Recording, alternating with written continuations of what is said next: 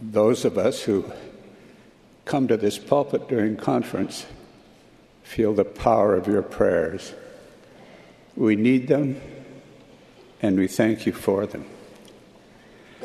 Our Father in heaven understood that for us to make the desired progress during our mortal probation, we would need to face difficult challenges. Some of these would be almost overpowering. He provided tools to help us be successful in our mortal probation. One set of those tools is the Scriptures. Throughout the ages, Father in heaven has inspired select men and women to find, through the guidance of the Holy Ghost, solutions to life's most perplexing problems. He's inspired those authorized servants to record those solutions as a type of handbook for those of his children who have faith in his plan of happiness and in his beloved Son, Jesus Christ. We have ready access to this guidance through the treasure we call the standard works. That is the Old and New Testaments, the Book of Mormon, the Doctrine and Covenants, and, of course, the Pearl of Great Price. Because Scriptures are generated from inspired communication through the Holy Ghost, they are pure truth. We need not be concerned about the validity of concepts contained in the standard works, since the Holy Ghost has been the instrument which has motivated, inspired those individuals who have recorded the Scriptures. Scriptures are like packets of light that illuminate our minds and give place to guidance and inspiration from on high. They can become the key to open the channel to communion with Father in heaven and his beloved Son, Jesus Christ. The Scriptures provide the strength of authority to our declarations when they are cited correctly. They can become stalwart friends that are not limited by geography or calendar. They are always available when needed. Their use provides a foundation of truth that can be awakened by the Holy Ghost. Learning and pondering, searching and memorizing Scriptures is like filling a filing cabinet with friends, values, and truths that can be called upon anytime, anywhere in the world.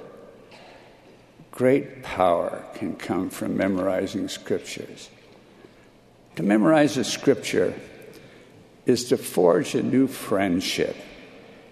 It's like discovering a new individual who can help in time of need, give inspiration and comfort, and be a source of motivation for needed change.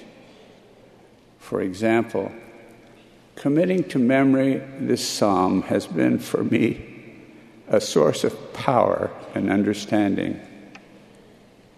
The earth is the Lord's, and the fullness thereof, the world, and they that dwell therein. For he hath founded it upon the seas and established it upon the floods. Who shall ascend to the hill of the Lord? Or who shall stand in his holy place? He that hath clean hands and a pure heart, who hath not lifted up his soul unto vanity, nor sworn deceitfully. He shall receive the blessings from the Lord, and righteousness from the God of his salvation.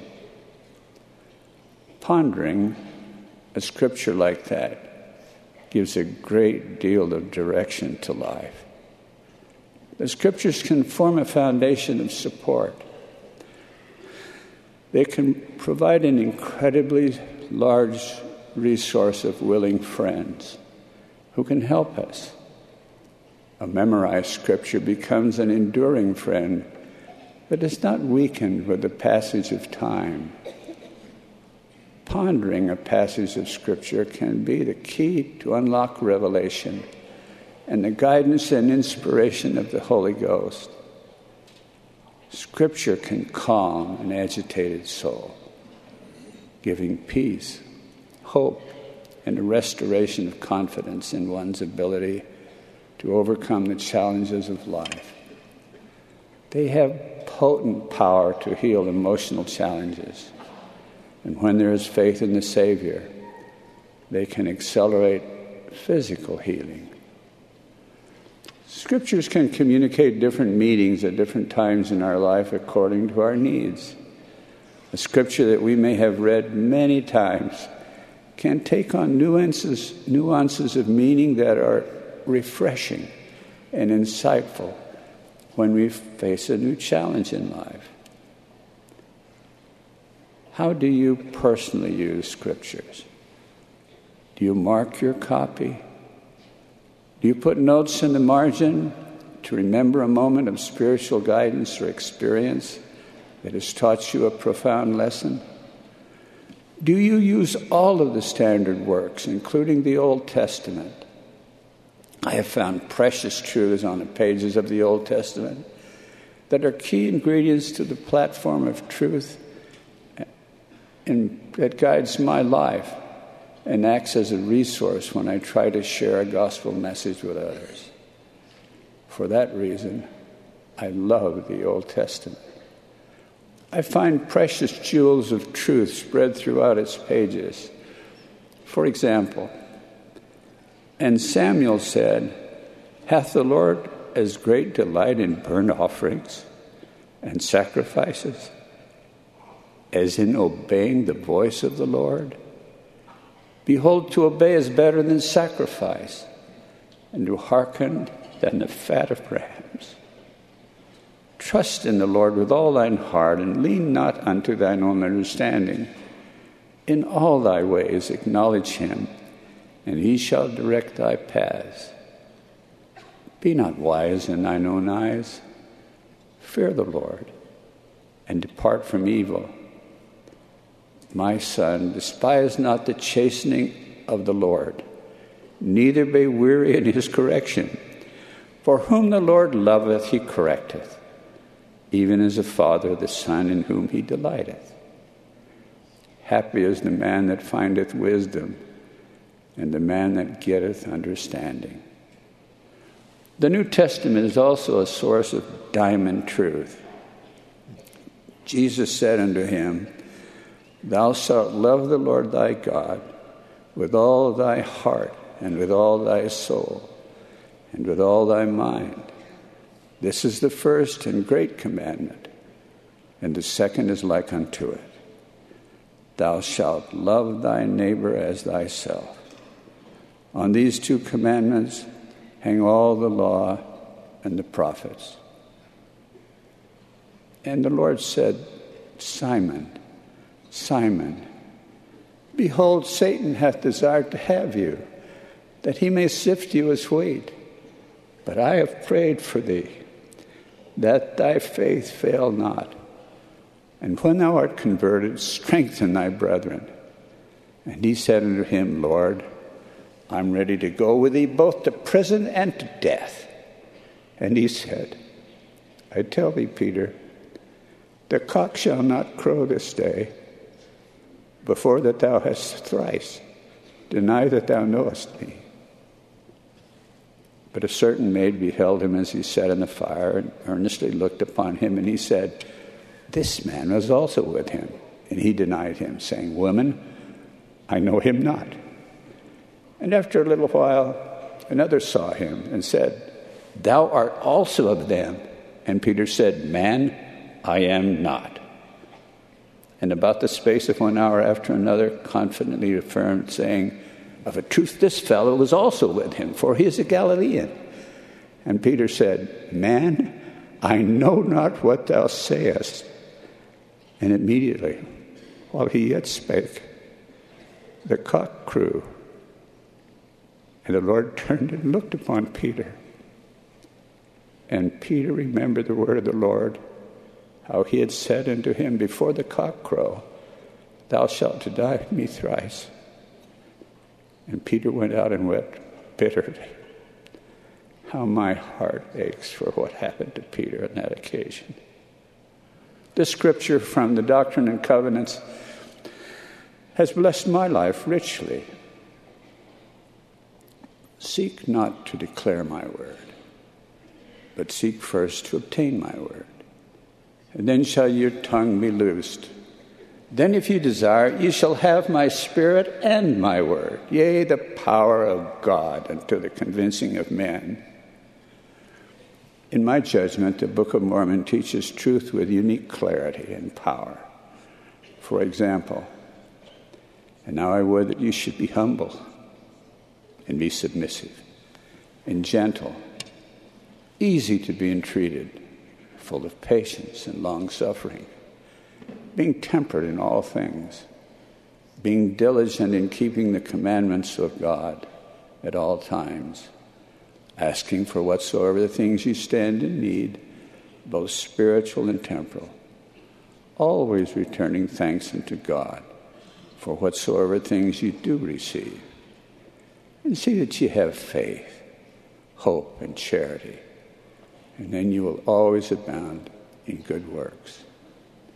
And another, and charity suffereth long, and is kind, and envieth not, and is not puffed up, seeketh not her own, is not easily provoked, thinketh no evil, and rejoiceth not in iniquity, but rejoiceth in the truth, beareth all things, believeth all things, hopeth all things, and endureth all things. Wherefore, my beloved brethren, if ye have not charity, ye are nothing. For charity never faileth. Wherefore, cleave unto charity, which is the greatest of all.